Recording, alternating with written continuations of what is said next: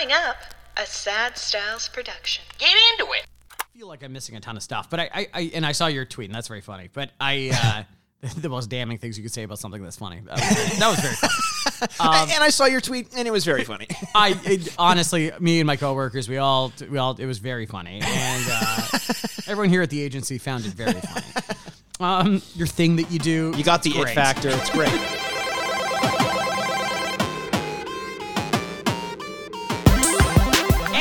Welcome to the Retrograde, The podcast where we remind you what you used to love and whether or not you still should. I'm Andrew Bascom. And I am Mike 20 Aaronworth. Yeah, because yes. if you add 2,000 years to that, you get the year that we're in. Yeah, boy, do you. So, Mikey, do you want to lay it on us? What is the title of this episode? Oh, the title of this episode. We're getting right into it. They probably see it off the top, so I just want to knock this the head right off the top. Right. Well, everyone knows how much I love Julia Stiles. And I think what we should call this episode is 10 Things I Loved About 2020. That is fantastic. Thank you. We're doing something a little different today. Yeah, we are. So, usually, welcome to Retrograde. First of all, I'm doing the part that Mike usually does. Welcome, newcomers. You're doing okay.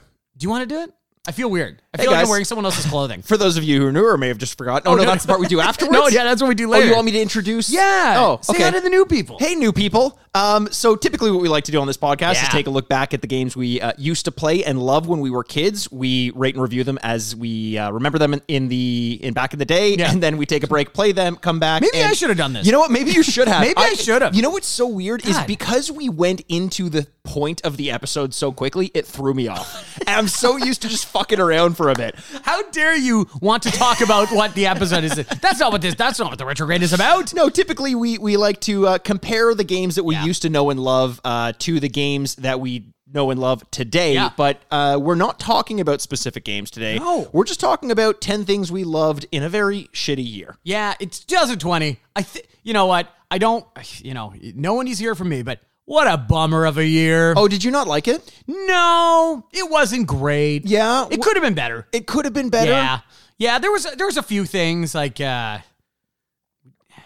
like I stubbed my toe a couple times. Yeah, that I heard that. Yeah, I heard couple that you paper did. cuts. I heard through the Yeah. rumor mill that you had stubbed your toe, and I was worried about you. Thanks, man. I appreciate that. I didn't want to broadcast that on social media, but it was a rough year. Yeah. Ask my little toesies.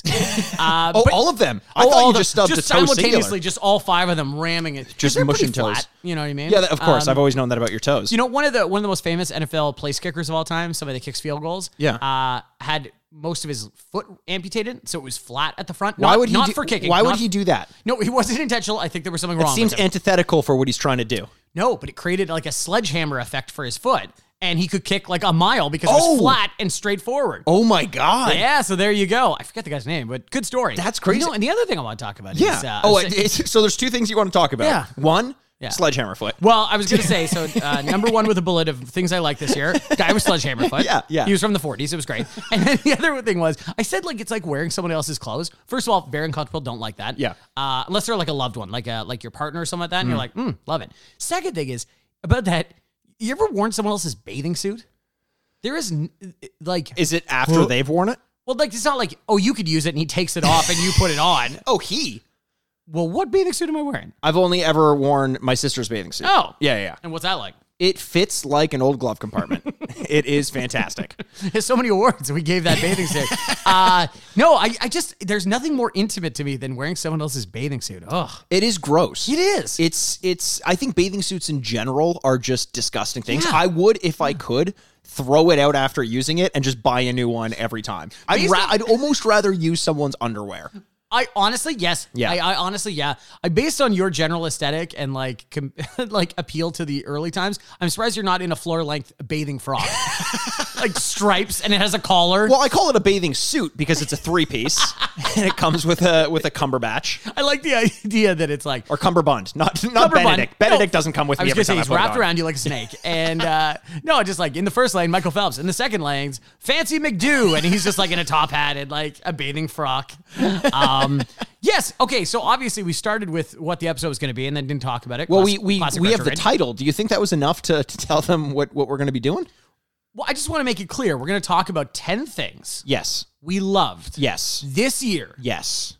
It's not related to video games, not related to anything. It could be anything. Now, when you say we loved it this year, Okay.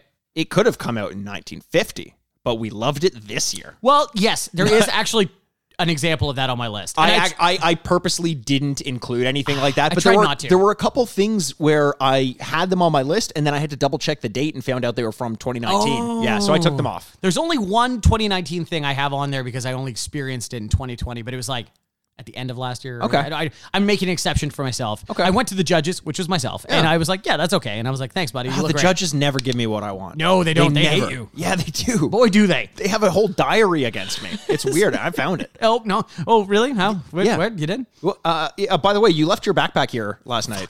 Yeah, sorry. Damn it. Okay, we'll talk about that afterwards. But we want to talk about the 10 things we loved in an awful year. We understand, jokes aside, that it's been awful this year. Just awful. Pick a reason. Yeah. So we want to talk about things that we found delightful. Biden won. Yeah, god damn it. Everything was going pretty well until November. Absolutely. The disease did not exist. It was a complete hoax. And then he won, and all of a sudden it became really real. Biden won. You mean Times Person of the Year, Joe Biden? Yes, of course, of course. And I thought the Times Person was going to be, well, you actually have a few. And then here I have a thing called Here's the Things I Wanted to Add, but it's really based on the Times Person of the Year and how, like, that's just turned into hokey bullshit. Oh. And so, like, my favorite one is, like, the Times Person of the Year. I wanted to talk to you about that because when you see the nominees, you're like, what the fuck are we talking about right now? It all went downhill when they were like, the Times Person of the Year, you. Yeah. Yeah. And it was a mirrored front. And they weren't talking about the TV show. No, they were talking about Penn Badgley. Yeah. And the twice canceled You. No, they were talking about, so I just love the idea, like, so I had a couple things written down, like, Times Person of the Year, masks. Times Person of the Year, Zoom. Honestly, like, you say that as though it's a joke, but it wouldn't have surprised me. Exactly. Like, if they said, like, stupid. frontline health workers, you'd be like, well, yeah, I guess. Like, you're not going to, who am I going to take away from these hardworking people? But at the same time, you're like, okay. Yeah. Can't it be like Dr. Anthony Fauci and the frontline it has to be medical community or something like that? Representing the medical community or something like that. The celebrities that sang the song Imagine. Is there a this year's version of that? Like, even more? Well, that was this year. That was a week into COVID. Oh, right. So it's like, I love that Wasn't it Gal Gadot who put that together or something? I love the idea that, like, we've all been on our house for a week. Here's a song. And you're like, well, heads up, strap in, everyone. You got 9 more months of this shit. And you could tell they all submitted their thing to Gal, and she has, like, Final Cut Pro, but the trial, and is just figuring it out. Like, she's got iMovie on her phone. The editing was so bad. Okay, Times Person of the Year, Ellen being fired. No, she's not, though. Well, her show was canceled. Oh, really? Now she's doing other stuff. I didn't even know she was fired. Well, there you go. I just try. Time is teaching you something for the Person of the Year. The Tiger King. Oh my God, that was this year. That should be, is it the titular Tiger King or Carol Baskin? Carol Baskin. She was on Dancing with Stars. Exactly. 1 year, pretty big year for her. Tom Hanks being the canary in a coal mine. Right. Yeah. Or the NBA being the canary in a coal mine. Rudy Gobert. I remember exactly where I was, where they're like, they canceled 6 games automatically, like back to back to back. And also, what's really funny about that is in the press conference. You were here when we found out Tom Hanks and the NBA season. It was March 17th was when I found. Oh, I know when Tom Hanks was came out with. Right. It was St. Patrick's Day. Quite sobering. But yeah, and like people but the funniest part is Rudy Gobert touching everybody's microphones. Right. Everyone stop freaking out. And the next day he's like, I have coronavirus. I couldn't, like, of all the people to have gotten it, like, at that point, so it was funny. a percentage, like 0.00000%. And then he gets it, the guy who touches all the mics. And finally, the guy singing Fleetwood Mac while riding a skateboard and drinking cranberry juice. Not even singing Fleetwood Mac, just existing while Fleetwood Mac plays. I did not understand that one at all. This is, you know what? I've never understood the word vibes until I saw that video. It's like, that is vibes. He's vibing. I like that. So there you go. Those are my honorable mentions. Retrograde Person of the Year. Do you think 2021's our year?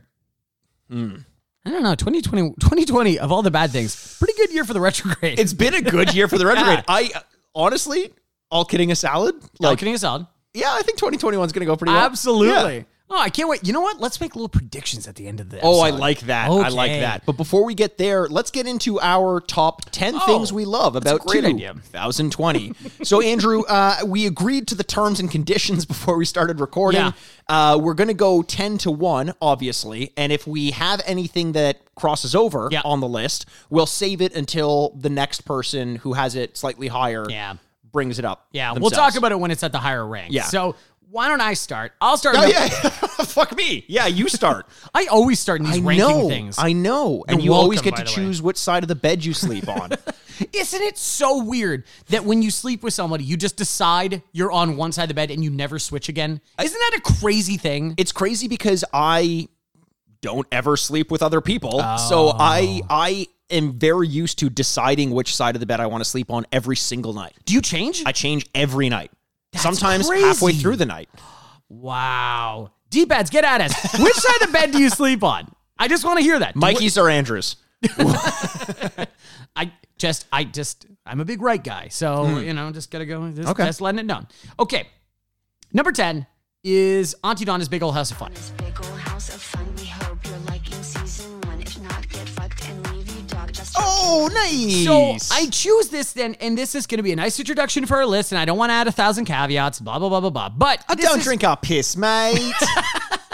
But actually, you and I are just having nice, warm glasses of piss while we do this in honor of Big Ol' House and of Fun. beakers, a.k.a. tiki glasses. Yes, exactly. These are our lists. These aren't subjectively the best 10 things that happened this year. Like, number 1 with a bullet, Pfizer's COVID vaccine.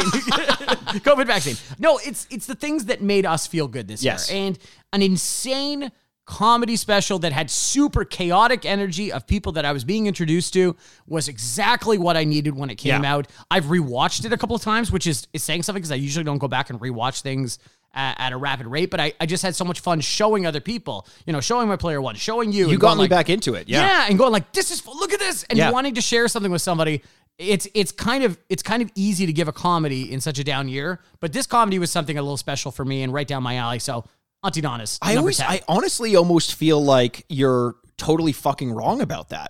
I think it's hard to do a comedy in a year with so many bad things. Maybe that's true. I think it would have been, I think everyone's a lot more cynical. Yeah. I think it's harder to make people laugh even though they want to laugh. Right. And I think Auntie Donna's had the exact amount of absurdity that you need to really cut through your defenses. Right. It's like, I dare you to call bullshit on anything about their sketches because they'll have none of it. No. It's similar to like what we were talking about on our Patreon bonus episode over at the Mushroom Club last week with GoldenEye, where it's like, try to make fun of 007 and they'll double you with absurdity. Yeah, they're like zeros. Like they'll double it. Yeah. 100%. I completely agree with you. Like, oh, you think this is dumb? Wait until we get dumber. Yes, exactly. And and Jim Carrey comes and Jeff Daniels comes. Yeah. And then the sequel that everyone always talks about, Dumb and Dumber 2. Or there's 2 sequels.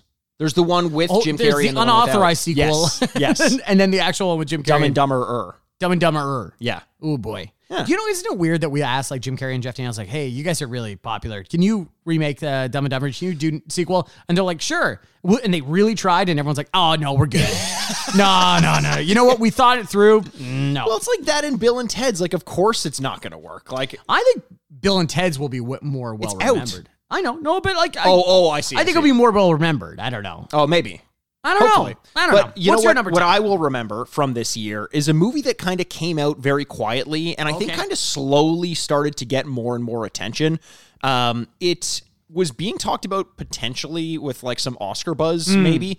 And in this year, who knows? Like, I don't know what the stipulations are even going to be, but it's the movie Palm Springs. Guess you followed me. It's one of those infinite time loop situations you might have heard about. that I might have heard about. Yeah. Starring Andy Samberg. And who else is in it? Christina Milioti. And it's about a wedding that's taking place, and Andy Samberg In the titular Palm Springs. In Palm Springs, Yes. in the Spring of the Palms. Yes. And I really don't want to say too much. No. Is this on your list or no? No, it's not on my list, unfortunately, even though as of recording this, which will be a week previous, this is on Amazon Prime Canada. Yes. Today. Yes. Today. It's available. It's ready on to Hulu in watch, and America. you should. And legitimately, I don't want to talk about it because there's a pretty there are a few things that could get ruined, and it's hard to talk about the movie without ruining them. Right. All I'll say is it's sweet, it's heartfelt, and incredibly funny, and very well acted. Yeah. Just give it a shot. Trust me on this one. It's enough to break my top 10. And it's a top 10 that I ended up having quite a bit on. Like, it was more congested than I thought it would be. Oh my God. Wait until we get to my honorable mentions, and I have to fire it off like a machine gun. Yeah. But Palm Springs was one of my... I actually don't have a movie on my list. How about that? Really? I know. But with that being said... It's one of my favorite movies of the year. It's a top 5 movie of the year for me. Yeah. It also takes what could be a tired concept. Yeah. And so we're going to keep this really broad for people to watch. What could be a tired concept and takes a really interesting take at it. Yes. So I really like it. I think it's really awesome. Andy Samberg showing a little bit of range. Yeah. Because I'm not the biggest Brooklyn Nine-Nine guy. Neither am I. And, I know people are all for Brooklyn Nine-Nine. It doesn't quite do it for me, that show. Yeah. Well, there you go. So there you go. 10, Palm Springs. And we are going to recap these at the end. Yes. Don't you worry. Please stop worrying. Hey, everyone, there's been enough worry this year. Stop it. Calm down, baby. The best thing to do when someone's worrying is you look them straight in the eye and you yell, "Stop it!" Stop that right now. Okay, my number 9 is a musical. Okay. It's called Be More Chill. It's a musical, and I'm specifically going to be highlighting one of the songs called Michael in the Bathroom. Michael, who you don't know, Michael flying solo, Michael in the bathroom by himself, all by himself. It is a Hello. yeah. Oh, you're Michael. I can be. And we record often in the bathroom. In the together. bathroom, yeah. I sit on your lap, you sit on the toilet. Yeah. Exactly. It's a human state. Was a human centipede situation. Yes. Human snake works too. What did you say? Snake. Human snake? Yeah. It's not wrong. I mean, snakes don't not have right. arms and legs, though. Makes you think.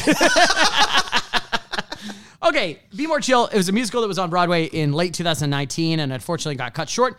It seems like it was going to get cut short anyway, but I think it's much easier to go like, COVID, insurance money, please. Sure.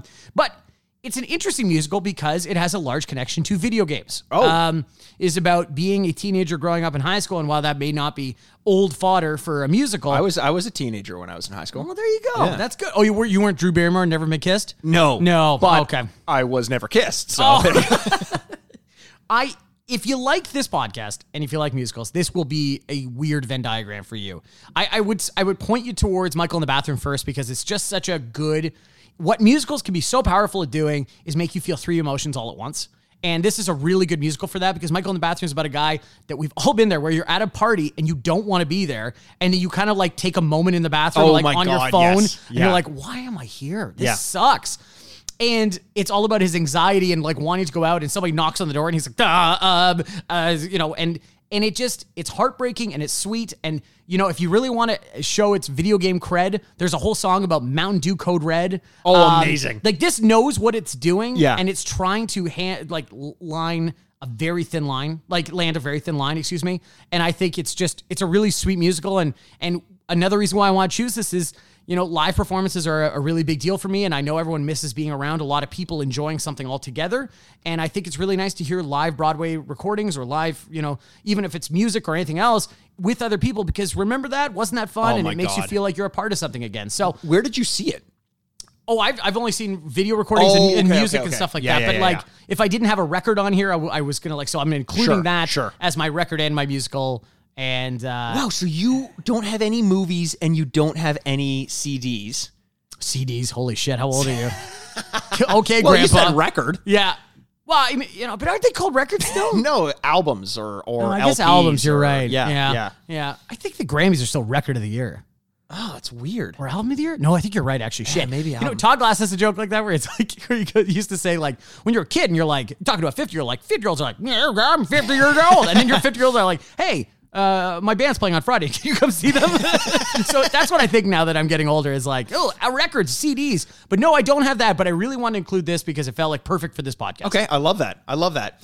So my number 9 is one that I know a lot of people who have seen this. It's a movie. And I know 50% of them loved it and 50% of them despised it. This is what we call the Mikey ratio. Exactly. And I just so happen to be on the side of absolutely loving it. Oh. It's I'm thinking of ending things. I've never experienced anything like it. I'm thinking of ending things. I'm thinking of ending things. A movie on Netflix. It was Charlie Kaufman. Mm-hmm. Kaufman? Was Kaufman. it? Yes. Yep. And it came out probably 2 months ago or something along those lines. Yeah. And I remember I saw the trailer for it initially. You actually sent it to me. And I was like, well, I know I'm in because I know I love Charlie Kaufman and I know I love like his kind of dark tone that he has sometimes. Right. And from there, I just kind of forgot about it. And then it came out and no one was talking about it. And I kind of assumed that it was just a flop. I watched it and loved every second of it. Yeah. I think it kind of breaks itself down. If you like Charlie Kaufman, you'll like this movie. Yeah. You watched it, right? Yes, Andrew? I did. What did you think of it?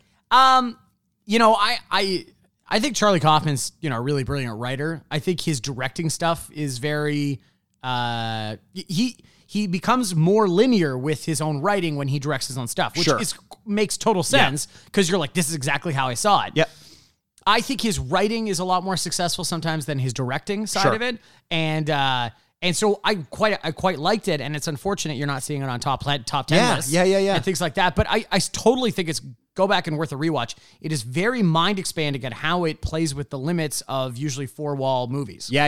You know, is that a good way of putting it? It's very good, and it's one of those things where one of the reasons I put it off for so long watching it is because I know how much of a mindfuck his movies can kind of be, and it's stressful knowing that you're like, okay, like you got to take a second and be like, I got to take this all in and like be there and ready for it. And I came out the other side of it thinking I didn't get all of it, but I got enough of it to know that there's something very special there. And I struggled with whether or not it should make it on the list, but it pushed off a couple things that I think ultimately I will forget quicker than I would forget. I'm thinking of ending things. Yeah, see, there you go. See, that's a good reason to have it on there in the first place, right? Well, same reason why I'm going to choose my number 8. Tony Hawk's remake. I knew you were going to have this on your list. This is like an electric blanket for my heart. Like, this is just like, hey, I don't know what to do for 22 minutes. Like, kick up the warehouse. Here we go. Are you still playing it? Oh, I use it as time filler, but like good time filler. Yeah. You know, when there's not always times where you want to push yourself or like, oh man, Fortnite might be 35 minutes. Or Overwatch might be 35 minutes or whatever. Or a sports game. This is like, you can just jump in, jump out. And even though I have 100% of this game, and it wasn't that hard to do based on my like prior, you know, flick motions and stuff like that. This was like... Flick Motion is the name of my favorite porn star, by the way. Oh, really? Interesting. Yeah. Okay, cool. I think everyone's visualizing exactly what that means. This is like one of those things where nostalgia has become monetized in a lot of ways. And this is like the best version if you're going to sell me back my nostalgia. Yeah. You're going to sell me back a movie again that I'm going to buy for the 6th time, but it's going to be digital. Okay, fine. This one's saying, hey, we made it better, and it's all together. See, okay, great. I love that, and I almost pulled a Time magazine and gave to the top 10 the concept of video game remakes, because I think we're in a... weird thing to say, but a renaissance of remakes, which is weird because it's revisiting. But anyway, a lot of re's, yeah. Yeah. The concept of a remake used to be just give it HD graphics and make it playable on a new console. Now, I think it probably started around Resident Evil 2. When that was remade, and now you have Blue Point Games redoing Demon Souls and Tony Hawk, just kind of raising the bar on what's going to be expected moving forward if you're going to remake a game. It's no longer good enough to just reskin the old one. You essentially need to build it from the ground up. And it turns out when you do that, like for Tony Hawk 1 and 2, you get amazing results. I think it did exactly what it was supposed to do, and I loved it, and you can go back and listen to our review episode to hear all about how much I was gushing over it. But as soon as we were done that gushing review... was my favorite porn star. Oh, God. Yeah. Their flick together, oof. Oh, flick motion and it gushing. Won so many AVNs. AVAs? Whatever. It doesn't matter. Whatever. Yeah. I don't know. I have no idea what you're talking about. Yeah. No, but it didn't capture me as much as I wanted it to. I just went back to play it and realized that like I'm kind of done with that formula, but I respect the hell out of what it did. Well, so it's not on my list, but I do love that one of us has it. No duplicates yet. No, not yet. Wow. This one, my number 8, may be the first duplicate. Okay. Because I know that you love this as well, and you got me back into it this year. It's What We Do in the Shadows. Okay. Season 2. That is coming up on my list. Okay, so let's table it for now. Yeah. And I'm happy that you're the one to take the reins on it because, like I said, you were the one that really hammered me getting back into it, and I thank you for that. No problem. We will talk all about it, but I swear to God, I should get a percentage of ratio of money that the show makes because I get so many people back into watching it. I just like shake people. I'm like, have you watched What We Do in the Shadows? Okay, so my number 7. This is also a unique one, kind of like Be More Chill. This one's a podcast. Okay. This one's called Podcast the Ride. It's three friends that review theme parks. Now, I have not been to a theme park, I swear to God, since I was 19 years old, which is a couple years ago. And I haven't been to Disney World since I was 12. It's like 2-3 years ago, yeah. Yeah, 2-3 years ago. I'm a hot 24-year-old. And but what I hate to say this, but kind of like the musical thing is, what's great to hear these guys talk, and it's three guys, Mike Carlson, Jason Sheridan, Jason Garner, is that what I really love about that is that the thing we lost a lot about this year was socialization and having three friends talk to each other. And what I think is always great about podcasts in general is it's, a couple of people talking to their friends and you're the friend at the table. Yes. The intimacy. 100%, you're part of it. And it's funny that in this year when we had more time than ever to do things, our socialization dipped because, not to get too much into mental capacity and stuff like that, but when you're depressed, you don't want to talk to people. Yeah. And when you don't feel inspiration, you don't want to share. Guess what's going on? Nothing. Everyone thought that all they were going to do was be productive and just do cross off all the things you thought you were going to do. But lethargy, if you're never going to write your book, it's going to be you know what? A lot of that's just horseshit. But and so to hear three friends talk to each other out of obligation, maybe, and it's the same reason why you and I'm really glad we had this podcast because during when we were recording, over digital means and stuff like that, it was great to look forward to something. Totally. And I love hearing these guys talk, and while they're talking about a thing that the opposite of something you can do in a year of a pandemic. Yeah. It was so much fun to hear them talk about insane European rip-off theme parks in the 80s. Is that what because typically they review theme parks, right? They review theme parks or rides at theme parks. They bring on people that have specific memories or used to work at them or do things. And first of all, they are so funny as a threesome. Yeah. And then another AVN award, but the funniest threesome but then they have all these great things. One of my favorite things that they do, it's two favorite things that they do is in the, for Halloween, they do the Haunted Mansion, which is the famous ride at Disney World that everyone knows. Even if you've never been there, they made an Eddie Murphy movie about that. It was very unsuccessful, but this Haunted... Unsuccessful to you. Successful You know to what? me. I should say that. That was very subjective of me to say that. That was very unfair. They what they do is they're making it a yearly thing to talk about the Haunted Mansion, and only this year, after 4 years, have they gone inside now.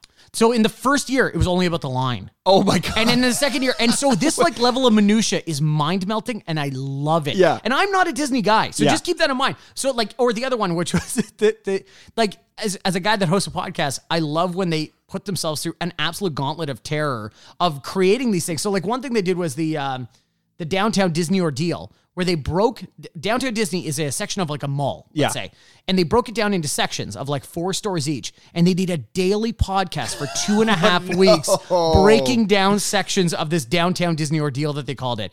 That level of you could hear them agonizing on the pocket made me laugh so hard. Oh, it's amazing. So in a year where we were all distant and couldn't do stuff like this, it was great to hear friends talk about something that you remember doing. It's funny. I thought about possibly putting a podcast on this. Right. But I just didn't know if it was going to be enough and it was going to be warranted. And then I was like, well, which one do I do for a new one? And I thought about putting The Dropout, which is the podcast by ABC, the podcast about the CEO of I can't remember the name of the company, but the company, it was the medical company, and she Theranos. Elizabeth Holmes. Yes. Wow, I guessed that. That's really what it is? Yeah. Well, I wasn't being descriptive enough for you? No, when you said ABC The Dropout, I'm you're medical company. I'm Elizabeth Holmes, and I thought you were joking. No. Is it actually good? Yeah, Theranos. It's amazing. Oh. It's a very, very good podcast. Is it really good, Mikey? I said, listen, this is really good. Yeah, she has this voice that she puts on. It's bizarre. Her whole story is fucking bonkers. I don't want to mock her, and then it turns out you're oh yeah, you can mock her. She's kind of not great. Yeah, she's not a great human being. Yeah.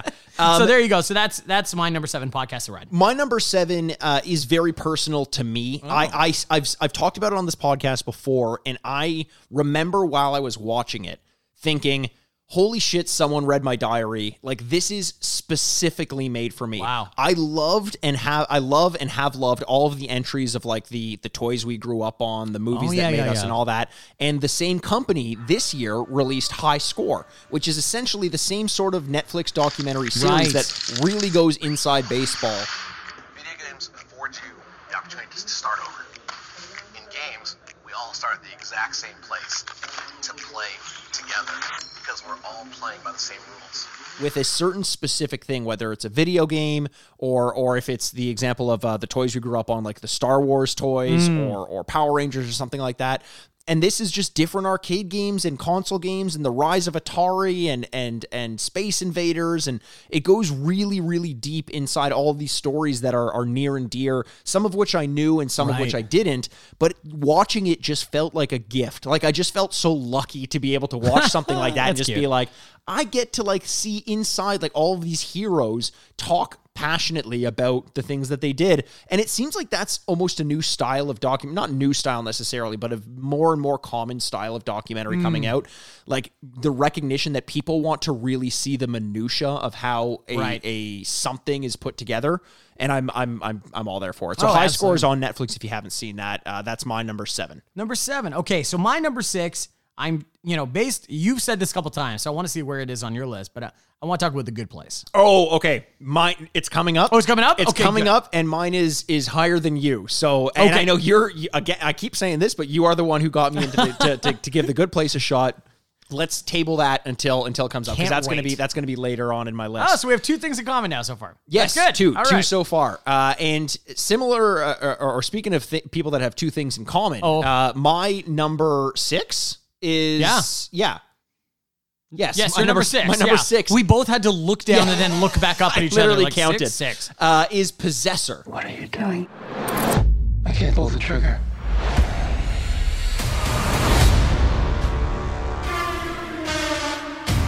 I need to know what she's done to me.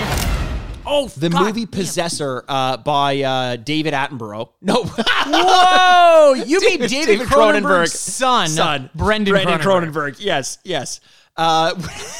This is like you and I are doing a bit where we repeat the words out of each other's mouths here. Well, remember a couple of weeks ago, I on one of the podcasts was trying to say like Al Pacino, and I ended up saying Andy Kaufman and Andy Garcia and Val Kilmer. Like I just could not get the name right. It was bizarre. Yeah, we went through like the 7 stages of Kevin Bacon or something like that, just to get back to Andy I probably thought it was Kevin Bacon at some point. Yeah, you probably did.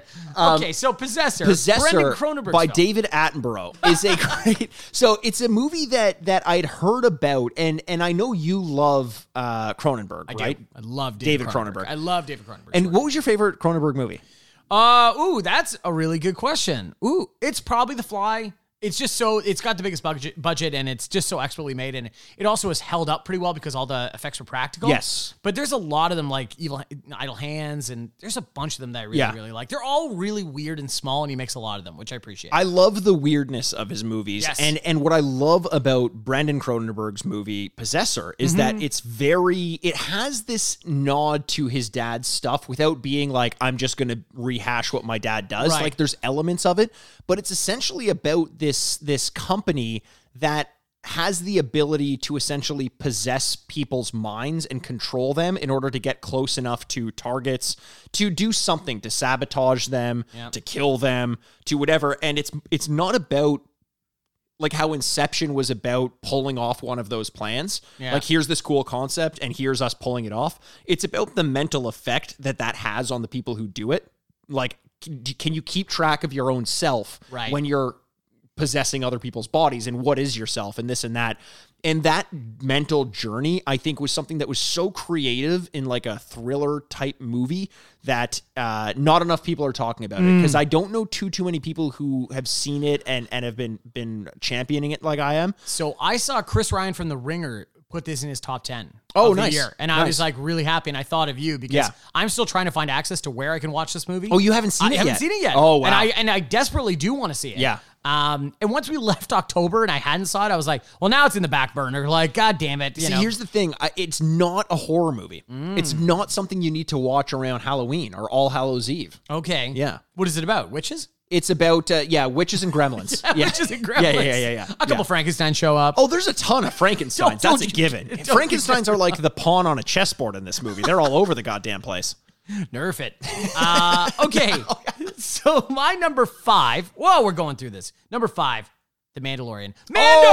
Mando! Actually, so I have The Mandalorian up on my list as well. So why don't I'll leapfrog again. Okay. I'll go quick into my number 5 because you're not going to have a ton to say about it. I know this already. Okay. But my number 5, and then we'll get into the fucking dare you bite your tongue. is the concept of being a good friend. Oh, God damn it! What is the concept of trust? Oh, man. Fuck you. No, I'm just kidding. It's having a huge hog. Oh, man. What did I say? You're right, and it hurts. Or it doesn't. And yeah, that's the no, problem. it doesn't. No. Is it in yet? Yeah, that's the thing. And the question is, I don't know. My number 5 is Demon Souls. Which and this is obviously the remake. I'm not going back to the original FromSoft game. It's the Blue Point game. Speaking of remakes, this was one of the areas where I thought, do I talk about remakes in general or Demon Souls? I'm weird about this one because if you asked me either right when I started playing the game or when I knew I was going to be playing the game, I'd be like, that's for sure going to be my number 1 on this list. It's like, I love Dark Souls. I love Bloodborne. I love that Demon Souls kind of like formula.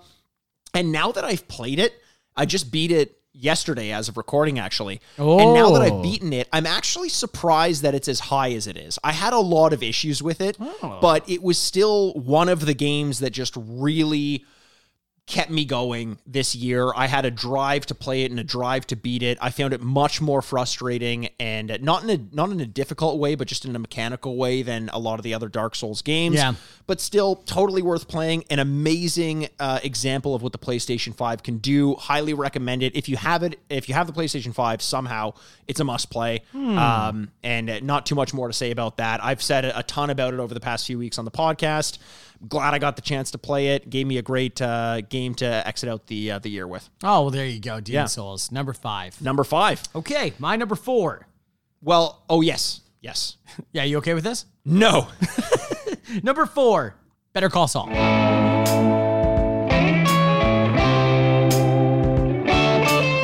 Okay, so I have that. No, I'm kidding. Oh, do you? I was going to be like, shit. No. Better Call Saul, to me, was the best TV show this year. Really? And I'll get into some other shows that I actually think were maybe critically or like with my artistic eye wanting to be the best shows of the year, and unfortunately didn't make their list because they were about subject matter that I didn't quite enjoy. And so like, it's not in my 10 things I loved, while I can look at those shows and go, oh, those were very good. Right. I'm never gonna go like, you know what we should watch again? Yeah. Yeah. You know, to be honest, I'll get into it, but like the TV show of the year, I think is I May Destroy You. I think it's really phenomenally done, and it's about an incredibly, gripping story matter, but it talks about like artistic, struggles and a lot of things, and I think it's really good. Yeah. But it's such a stress watch that I'm not. Yeah. It's not on my 10 things I love about this year. Better Call Saul, half the time is doing like a little wink and a gun to the screen. Like, yes. And so while we're ramping up to near the end of Better Call Saul, we only have one more year left.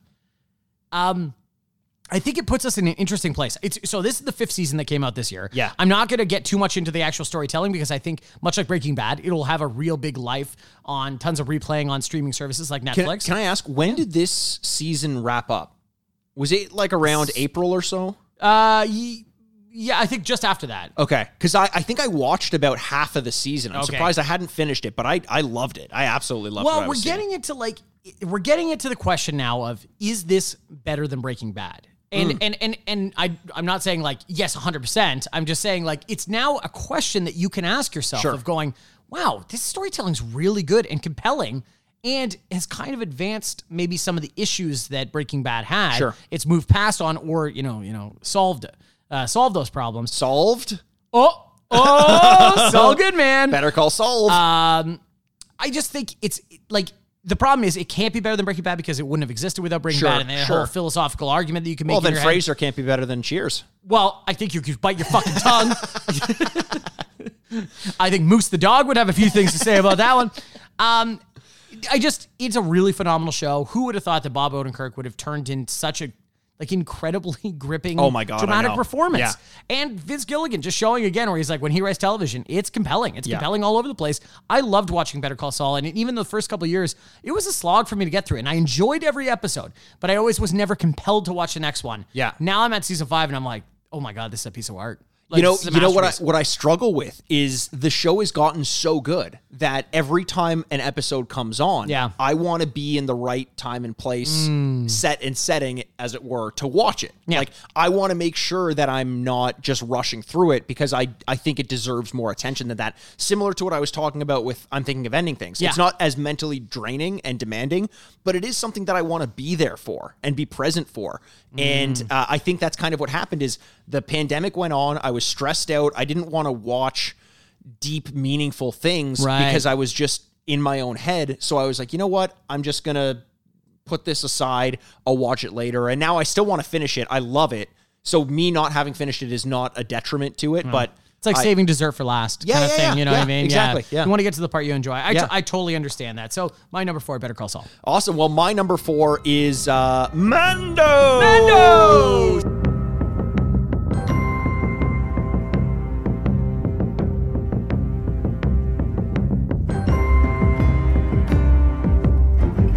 Mandalorian was your number 5. My Mandalorian was number 5. Yes. Now, Mandalorian, and here's a little bit of a heads up. If you're not already a part of our Patreon over at patreon.com/The Retrograde Podcast, you can join us on the Mushroom Club. And that's where we're going to very soon be releasing an episode where we do a deep dive into the entire second season. Absolutely. And the reason why we do that is because it's just a fucking fantastic show. It really is. And we wouldn't, on the Retrograde, we'd be either stealing from a video game or not giving it enough time. So we decided to devote a whole episode over at the Mushroom Club. Yes. Mushroom Club makes a great holiday gift. That's a great... You know what? That's just true. saying. You know what? Buy me a subscription to the Mushroom Club. Not? Do it. Buy Mikey Buy something. one Producer Elliot. Buy one for everybody. We don't allow Producer Elliot his own possessions, so that's a little bit troublesome. Go back to the cage. What? So anything specific you want to say about The Mandalorian? I think it's pretty incredible that they took what was seen by almost like a 4-quadrant kind of, business nonsense terms, a success. Yeah. Mandalorian was a success not only in popularity, but critically, which is really hard to do these days, especially for Star Wars. And while Star Wars was rudderless in a lot of ways with its movie adaptations. Yeah, Paul wasn't in it. No. And God, wouldn't that be great? Their first entry into TV was so pointed and knew exactly what it was and created this world that was so... we couldn't believe it. And then they take season 2 and then they go, oh no, we actually know what we're doing here. We know exactly what we want the show to be. And you go, whoa. And it's like we've been watching it and all of a sudden the Wizard of Oz's cape drops and you're like, oh, that's who it is? Yeah. Oh my God. Yeah. I just found it too incredible without spoiling anything because this is pretty tight to when the episodes had just ended. So I don't want to ruin anything for anyone. It's pretty impressive the amount and the skill that they were able to create for a television show. I agree. And I found myself a couple times during the second season thinking, like, when they show kind of like just certain profiles of some of the enemies, especially the Dark Troopers, like the way that they're filmed, I'm like, if this were on a big screen, you wouldn't be able to, I wouldn't be able to tell the difference between whether this was a movie that has all the money of Disney in the world behind it or a TV show for Disney Plus. Absolutely. It's so well filmed, and I feel like I'm not being ripped off. It's not like a budget version of anything. No. And I think that's maybe one of the reasons why some people are hesitant to get into it, because they're like, well, it's a TV version of Star Wars. In the same way that like Marvel's Agents of S.H.I.E.L.D. would be like a TV show that I'm like, I'm a fan of the Avengers. I don't think I'm going to love Agents of S.H.I.E.L.D. Right. This is like, if you like Star Wars, especially if you haven't liked the past few movies, you could still absolutely love this. I think it's a great palate cleanser for that. And with this being said, like these bloated Star Wars movies, which is one of the biggest issues, is like, we're going to travel to 9 worlds. It's 2 hours and 40 minutes. And you're like, all this kind of stuff. These TV shows go from 32 minutes to 50 minutes at its longest. Yeah. That's all you have to do weekly. And this second season's only, 9 episodes? 8, I think. Yeah. 8. Yeah. They're telling a condensed story that is very finite. Yes. You know what I mean? It's not like Mr. Infinity. Right. It's very finite. And it knows exactly what it's telling. I can't say enough good things about it. And if you want to hear us really break down and spoiler the whole thing up, over at the Mushroom Club. Sounds good. So, Andrew, what is your number 3? My number 3 is Jackie Daytona and What We Do in the Shadows, What We Do in the Shadows. Jackie Daytona has a major league plan. Talent show tomorrow, here in the pub. You can do some impersonations. My wife. There you go. I cannot say enough good things about What We Do in the Shadows. There are certain things, and it kind of ties back to the Auntie Donna's thing a little bit, where you get these surprises. Yeah. And it's one thing for people to go like, oh, it's Star Wars, it's a TV show, and you go, oh, and your hopes are up, and then they're met, and you're like, yay, I love that. Yeah. Then there's other ones where you have no expectations, and it just blows you over like a wave hitting you, and you're like, oh. Wait, so did you not have expectations for this show when you started watching? I think I had low expectations. See, it's funny because I guess same with me, because I didn't watch the show in the beginning because I'm like, the movie was amazing. Yeah. And I just can't imagine that the show is going to be as good as that. Exactly. I felt like I didn't need anything more after the movie. And you were the one who was like, no, trust me, it's really, really good. And I started watching it and I was like, okay, like this is as funny, like 1-to-1 with the movie. Yeah. The movie is not any more funny than the TV show. No, and they're different, yeah, and which I really do love. Yeah. Like, while it's the same style and a mockumentary style of a documentary crew, and in the second season, they definitely play with that a lot more of actually seeing the crew getting stuck in situations. I really do. Leaving them stuck in wells. Stuck in wells, good, like when he turns into a bat and he's like, okay, I'll come back for you guys. I will point to the Jackie Daytona episode, I believe it's called On the Run, where... With... Mark Hamill. So speaking of Star Wars, it starts with a very classic opening of somebody looking for money because 600 years ago they rented a place and they ruined it, and he's been on the run since. And so Matt Berry that plays not Nandor, not Laszlo. Laszlo. Yeah. Laszlo goes on the run and creates the identity of Jackie Daytona, who is a low-time bartender at a roadside local place, bar, yeah, and also becomes a huge women's volleyball fan, and then eventually, Mark Hamill finds him and they reveal themselves and stuff like that. This show is just so funny because not only do the characters really truly believe that they're living these characters, you really do believe that they've been living for thousands of years, and this could not matter less to them. They pull that off so well, and I think the funniest character maybe in television right now is Nadja. She is so goddamn funny. The way that the actors, like you said, have kind of come into their own with each of their different characters. They all, like, I find that there's some shows that I'll watch where certain characters I just don't care about. I'm just like, I don't need this person in the show. Every time there's a scene with anyone in this, whether it's Nandor, who's the ex, like, well, I don't know what, like an army general or something. Yes. Or what's the name of the new kind of vampire? Colin Robinson, the energy vampire. The energy vampire. In the first season, I was like, I don't know if we need this guy. And then the second season, they have 2 really good episodes with him where he becomes like a hotshot because his thing is sucking people's energy. Yeah. Like, it's the guy that's like droning on and won't leave you in a conversation. Yes. He feasts on that, like, oh my God. And does it on purpose. So every so often you find the characters in this moment when they're just talking about something really dumb and you're like, what? How did we get here? And then it just cuts to Colin Robinson and his eyes are like glowing. He's like, oh, he set this up, this fucking asshole.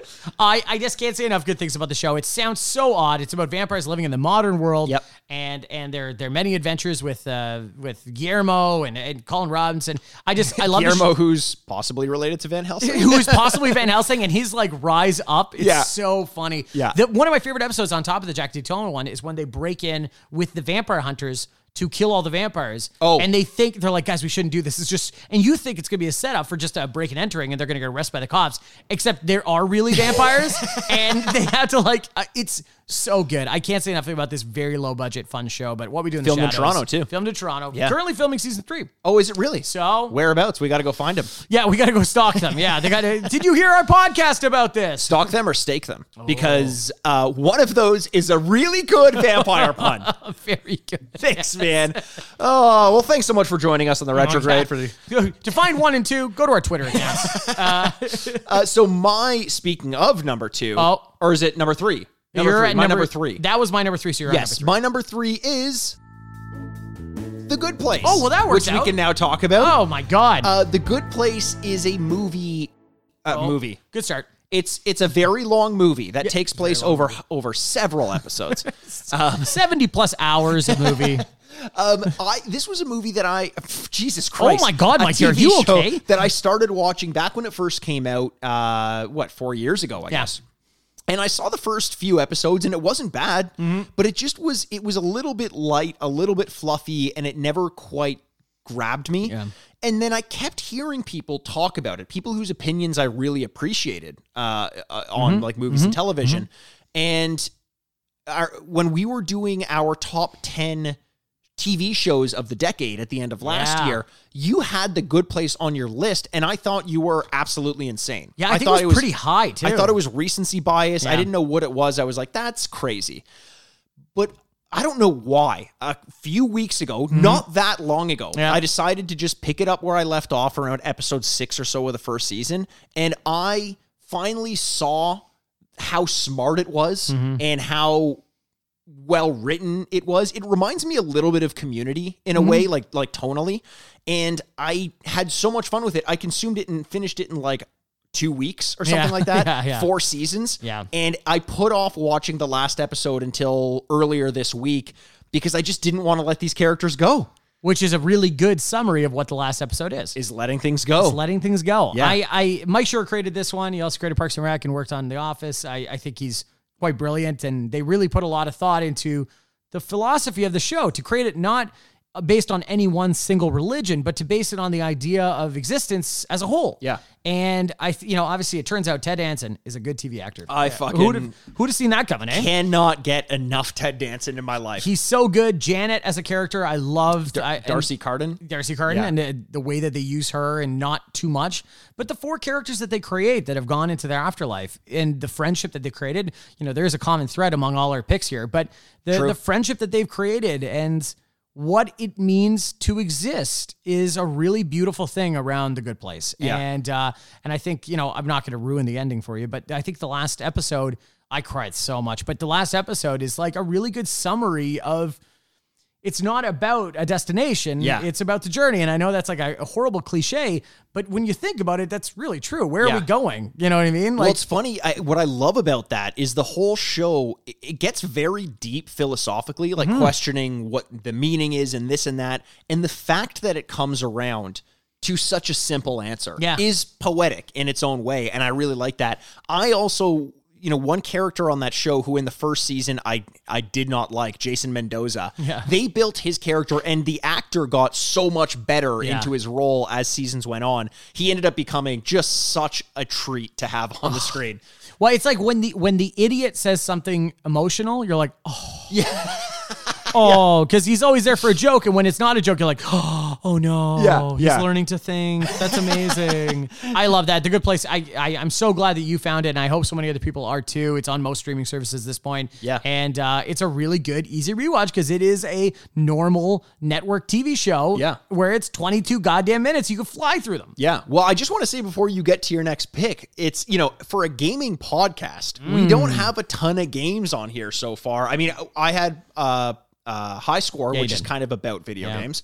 I had Demon Souls on there, so that's I have Be More Chill, which is a musical video about video games. But I do want to say, just as a general overview of if you're wondering why we don't have a ton of games on here, I actually found 2020 to be a pretty not great year for games. I would agree with you. There are outliers and exceptions, and we may get to some of those still. Okay. But if you're wondering why this is so movie, TV heavy, it's because, I mean, for me at least, usually video games are my preferred medium. I just didn't have all that much to play this year. No, I'm really glad you're bringing that up because, like, I've stated on this podcast previously too. This was a year I wasn't going to buy sports games. Yes. To try and get away from that trap and hopefully teach them. And I think it's kind of working, by the way, because nobody bought Madden and no one bought 2K. Yes, which is great. Yes.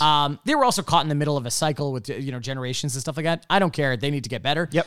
So all these like automatics that I always went to year after year didn't happen. Yep. And I think what the beauty of this podcast is there's so many great games out there, and at a time of economic strife, you can go back and play them for cheaper, and it's just as much fun. Well, like Hyper Light Drifter was my game of the year, not because it came out this year, but because this was the first year that I played it, and I would have loved to have had that on my list, for example, but it's not there. So if you think that we just spent the year not playing video games, there are a ton on this that I would have had on this list if my backlog could count as this year, but they ain't there. Wow. We'll get into that a little bit after, maybe. Okay, sounds good. So I'll get into my number 2 then. Hilarious. Do you take a break? Yeah. That's always with the jokes. This guy and his jokes. All right, my number 2 is The Last Dance. We want to keep this excellence going.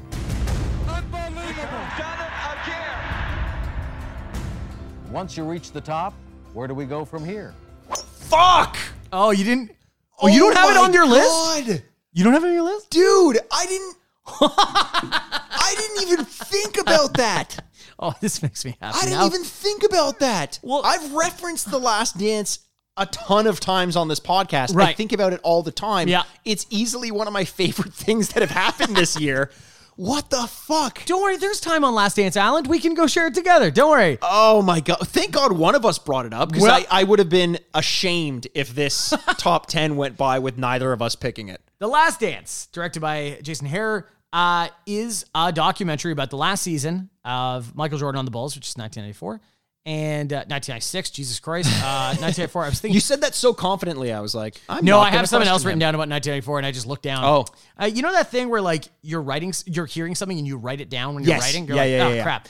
It's about the last season with the Bulls and this incredible, unfiltered level of access that they had to this team, filled with incredible personalities and talent. Phil Jackson, one of the winningest coaches of all time. Scottie Pippen, one of the best 50 players that's ever played the game. Dennis Rodman, an absolute enigma. Steve Kerr, who now is one of the most successful coaches of all time. It's really just an incredible thing. And at the center is literally a documentary about a person that might be one of the most famous people of the last 100 years. Yeah. And his life as he walks around in just 1 year of maybe one of his most high scrutinized years of his life. It's truly remarkable. Now, yes, you could get in a fist fight a little bit about how much that access was, and he was a producer on it, and blah, blah, blah, blah, blah. Who cares? We got something that Michael Jordan, how much we know about Michael Jordan is very little. He's not a very public persona. Yep. And we found out a lot about him, direct from the horse's mouth. Sure. Like, he was looking at tape and then would look up at you and go, yeah, well, this is what I thought about it. And you're Yeah. like, whoa. I found it incredible. And I also was really impressed by ESPN and Netflix that co-produced it to release it weekly. Yes. So this is something I kind of want to talk about as well. Oh. This was the year I fell in love with weekly television again. Same with me. Oh, really? I'm so happy you're bringing this good. up. This is the equivalent of me realizing a love for, like, vinyl again. I thought, you mean records? Yeah, albums. Oh, yeah. I thought what I wanted was everything all at once right now. And Yeah. it turns out this year there were a couple episodic things that I got into where I loved the wait. I loved it. I loved it. Yeah. I loved it. HBO did a lot of that as well, which we'll kind of get into in our honorable mentions here. But I really loved having to wait. And then kind of like we would have these like MJ Mondays with my Yes. player one and I, where we would sit there and go like, oh, we talk about it afterwards and go like, well, that was really interesting. Yeah. I can't wait for next week. Yeah. Instead of watching all like 3.5 in one night and then like having to wait the next day. Yeah. And it just would have taken its appeal away. I loved that it was appointment television. And in a time where a lot of people had all the free time in the world, you had to create an appointment to watch The Last Dance like at 7 o'clock on a Monday. I love that. And I'm so much more for that. I find it's tough what I end up doing when I have the entire series or 6 episodes or something out all at once is I will try to limit what I can watch. So I'll watch like 2 episodes or 3 episodes or 4. But when it comes time for that last episode or 2, because it's already been out and everyone who could have ruined it either has or there's no one else to like witness it with, I just never end up watching it because I don't want it to end. That happened with The Last of Us. I zoomed through it. Dexter, well, different reason for Dexter. But I zoomed through The Good Place. And I had 1 episode left and just didn't watch it for like a week and a half because I didn't want it to be over. Oh. Mandalorian was the same way. Well, not quite, but I didn't watch most of it. Okay. And then I watched all of it all at once. Okay. And I think I would have just let it go if we weren't trying to finish it for the Patreon episode. Yeah. But I love episodic content again. It's Turns so out. much fun. Make me wait, baby. Edge me, daddy. I love looking forward to something. Yeah. It was a lot of fun. So Last Dance, that was the second thing that I loved most this year. Well, then my second thing that I love most this year conveniently has a number 2 in it as well. It's The Last of Us 2. Well, Mikey, that is going to be on my list. Is it? I don't know. Where's it going to be, I Andy? don't know which one. Andy, tell me. -3. Andy, please tell me, though. It's level S. It's 0. I don't know. So, yes, we will talk about that shortly. Well, no, right now. We will talk about it right now. Welcome back. So to your Retro number Grid. 1. My number 1 is Last of Us 2.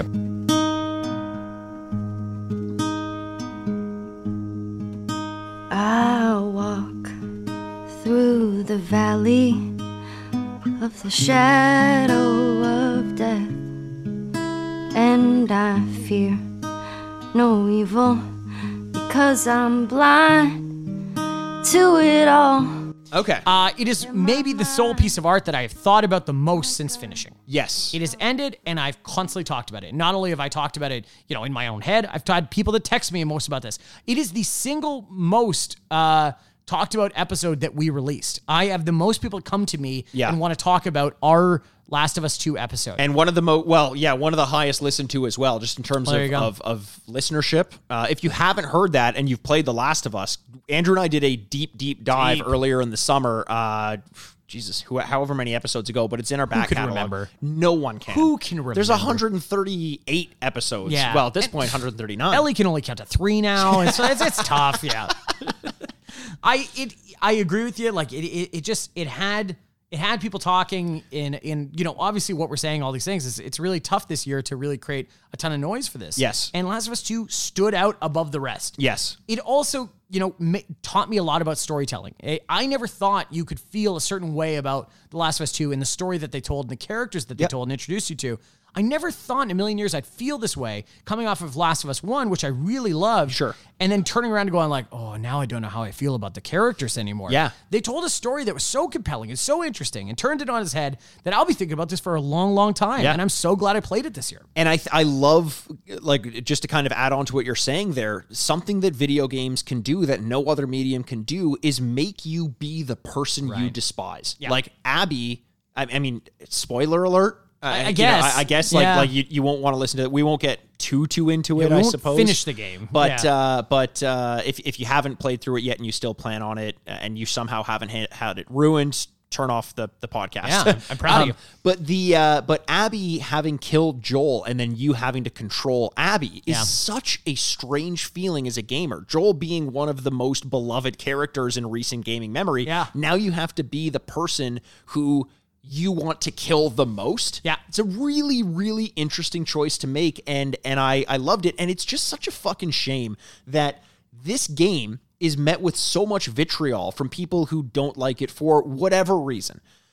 It's just such an immature thing to do as a fan of this industry, to say that it's not only that you don't like the story, but that it's shit and it's bad and it's not art and there were mistakes. It's like, this is doing the big boy work of the industry and really making video games art, and you're trying to cut it down by not appreciating the subtleties of it, even though those subtleties are uncomfortable for you. Yeah. Like, get over it. Absolutely. And it's telling not only, it's not only branching, breaking into a new storytelling, method. Yeah. By this, what video games can do, which is so interesting, is make you walk a mile in anyone's shoes. Sure. And that's what, that's why you and I love those like storytelling games, those short, Firewatch, Edith Finch, Gone Home. Yeah.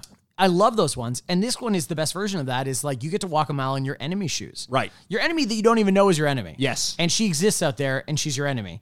And you get to, because everyone is the hero of their own story. Yeah. And now you see her side of it and you're like, oh, wow, it's compelling. And it's interesting because one of the things you and I got into most was kind of who we ended up not siding with necessarily, because I don't think this game requires you to side with anyone, but who we understood the motives of more, or who we thought kind of came more on the line of correct and incorrect. Right. And I've had this conversation with so many people, many of whom agree with me, probably more of whom disagree with me. But I love the fact that there's this experience that we all play in a linear fashion and come away with such different understandings of the characters, as though we were watching or playing our own thing. In a game that choice doesn't play a factor. It's not Mass Effect. No. We saw the same thing, and yet we have such wildly different interpretations of it. That's art at its core. Oh, yeah, 100%. And in a year that, maybe it was not the strongest year ever for video games. Yeah.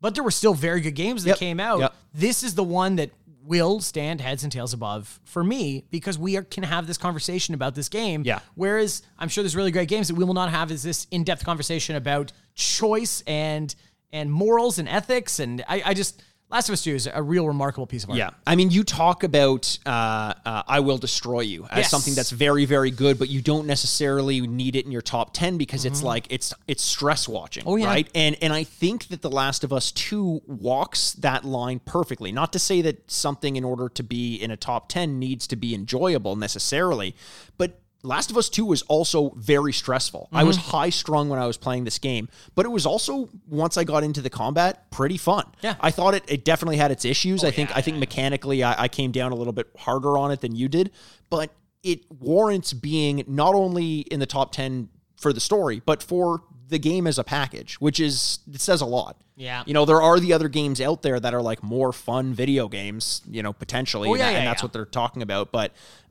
this one, just as a shining star for what this industry can be, I think is going to stand up there for a long time. Well, there you go. So my number 1 and your number 2, Last of Us. Last of Us, indeed. Number 2. And maybe if we do get a Last of Us 3, it's going to be out on this console, which is the PlayStation 5, and that is my number 1 choice for this year. I am so deeply in love with my PlayStation 5. It's my number 1 thing of this year. Wow. It's now... Why? Because it's kind of come out to me as as my entertainment console. All the apps that I used to have on my Android box are now on there. The controller, the more I play with it, the more I love it. The game so far, Demon's Souls, Spider-Man coming out, which I haven't played, but I'm going to start playing soon. And just the promise of a new generation feels good to have at the end of the year. It's like the year is ending with the onset of something new and the promise of more to come. Right. It's almost metaphoric in that level of catharsis. And I don't know. I feel really good about it. Okay. And I could have experienced all of the things on my list on that thing. So well, there you go. How about that? That's why my number 1 is my couch. No, that's great. Obviously, you know, everyone, I think there is a hand in hand with maybe not the best year in video games, new consoles came out. Yes. I think those go together. Yeah, you know, true. A lot of people are holding back their bullets to find out. That's 100% true. Let's design for the next console. Yep. No one wants to do the thing of like, you could buy it for the PS4 and we'll give you a free copy for the PS5. You're like, well, so it's not really for the PS5 then? You know, like. Well, Cyberpunk did that. It seemed to work out pretty well for them. Oh, boy. Oh, boy. So I totally understand that. And that makes me give a lot of hope that 2021, an amazing year for video games. Amazing year for video games. Hopefully an amazing year for the retrograde as well. And hopefully an amazing year for all the D-pads out there listening. Absolutely. So what was going to be your prediction for 2021? For 2021, are we talking retrograde or anything outside of that? Anything you want. I think. Okay. Good start. I know. You're going to hate me so much for saying this. Great. You're going to hate me so much for saying this. I'm so excited. I think... I don't want to say it. Okay. I don't want to say it. Oh, you don't have to say it. Don't worry. Andrew, I'm going to say it. Okay. I think we're going to learn something life-changing, and I don't just mean life-changing. Oh my God, it's about aliens. It's about aliens. Oh my God. I think we're going to find out something about The Vast of Night, which is a movie that I wanted to have on this list. I did too. I just, something tells me something's out there. Oh boy. And the truth is close. Yeah. The truth is close. That As Mulder famous once Z-Files show. Honestly, I hate saying it because if it doesn't happen, then I'm just another fucking crackhead. You know, crackhead? Yeah. Crackpot. Crackhead. Oh, okay. You're on crack? Oh boy, he is on crack. You know what's funny? Why not take a swing? If you say it, no one's going to remember this next year. Well, actually, you know what? Deep-ass remind him of this in a year. That would be great. I'm going to set my calendar right now to this. Yeah. But if not, and if you're right, holy shit. Yeah. Like, oh I know, my right? God. It'll be something. What about you? What's your big prediction? The Detroit Pistons are winning the championship. No. Yeah, I think I don't want to be too hokey about this, even though I am kind of a hokey bitch when it comes down to it. But I'm really excited for 2021 when people get to be in the same room together. Mm-hmm. And I think we will appreciate time together more than we ever have for at least 45 minutes before we go back to usual. That's the thing. And I understand that. We are who we are, and we have created little rituals that I will be hard to break. Oh, didn't Little Ritual die this year? Yeah, he invented rock and roll too. Yeah. Elvis stole it from him. Is that... I'm very excited for people. I was very lucky to have somebody that I live with. Yeah. And I'm very excited for the people that lived alone this year and had a lot of time by themselves to hug somebody this year. And I know how hokey that is, but man, that's going to feel really goddamn good. It's going to feel good. I worry, I may be too cynical, but I worry that we're going to forget as soon as it starts. But we're just going to go into a world of Johnny Silverhands. And I think some people will, but I think that there's going to be an ability that wouldn't have existed otherwise to appreciate things for what they are. Whether you choose to see it or not is up to you, but I think that it'll be there renewed. Wow, it's just talking about like stage things and crowds. Just imagine the next time you're with a lot of people and you don't have to worry. It's going to feel weird, man. It's going to feel very weird, and then hopefully it stops feeling weird after a while. Yeah. So I just, even if it's in a goddamn mask, who the hell cares? You're with people. Yeah. You know, you know what feels weird, though, is leaving certain honorable mentions off the list that we had. And Andrew, I know you have a ton to go through yourself. I have a few myself as well. Do you want to just go one for one here in no particular order? Let's go for one in no particular order. Okay. I'll start. Oh, whoa! 2021, a completely different year. All right. The Hunt. The Hunt. The movie. You like The Hunt? I loved The Hunt. Oh, wow. Yeah. You didn't like it? It was fine. I really liked it. Okay, well, there you go. So if I'm going to go with movies... I just like to see those lib cucks get what's coming. I think we took from that very different things from that movie. Movies, I wanted to name Mank. Unfortunately didn't. So Mank for sure. I've got The Boys Season 2. I have Boys Season 2 on here too. I'm going to go with Boy State, a movie I also talked about as a documentary on this. And also the place you want to visit for your vacation. Yes, 100%. Or vocation. Yeah. I'm going with Lovecraft County. Lovecraft County was absolutely on mine as well. Close, but no cigar. Hard cut. The Small Axe anthology series, Steve McQueen's series of small movies on Amazon Prime. Mangrove State is phenomenal and probably one of the best movies of the year. And what if we could talk about in the next couple of months is it a movie or not? I don't know, but it's really good. Oh, shit. I didn't even hear about that. Oh, there you go. All right. I'll watch that. This one's kind of on the verge of 2019, 2020, depending on where you are and where you would have seen it. But The Lodge, the movie The Lodge, stuck with me, creeped the absolute fuck out of me, and I loved every second of it. Insecure's latest season. Loved Insecure. Love it. So funny. Hate being it, love watching it. I've got Devs on there. We had a whole bonus cast. Amazing that it didn't make either of our top 10s, given how much we had to say about it. But yeah, Devs was a fantastic entry this year. Absolutely. Ted Lasso. Jason Sudeikis. Just a delightful show with a very well-meaning, nice guy. I thought it was really great and very heartfelt and very funny. Oh, nice. I have The Vast of Night, which I mentioned earlier. That was a very creative show, movie. Why can't I just... What is going on? Are you blind for this kind of stuff? I have movie blindness, yes. Vast of Night, absolutely go watch that on Amazon Prime. How To with John Wilson. Nathan Fielder produced show that is really great and honest portrayal and looking at genuinely talking to people, and how they made the show is almost just as interesting as the show itself. I think it's phenomenal. A second season is coming, so don't worry, you can catch up. Anything Nathan Fielder has his hands on, I want to see. How To with John Wilson. A video game that I think could have come on but wasn't quite there for me, Hades, which came out, was actually nominated for Game of the Year. Deservedly so. I think it was creative enough to warrant it, and a ton of fun. Okay, next one. The Great. Huzzah! About the portrayal of Catherine the Great and Russia thing, but it's a modern kind of rock interpretation of it. I thought it's so funny and so good and so dark. That was the closest one to maybe making this list. Where did you watch that? The Great is on Apple TV, Amazon Prime, Amazon Prime. I'll watch that. Yeah, it's movie really good. Or TV show? TV show. But for you, who knows? Who knows? Honestly, could be either. Not me. Yeah, both. I don't know. Could be both simultaneously, neither.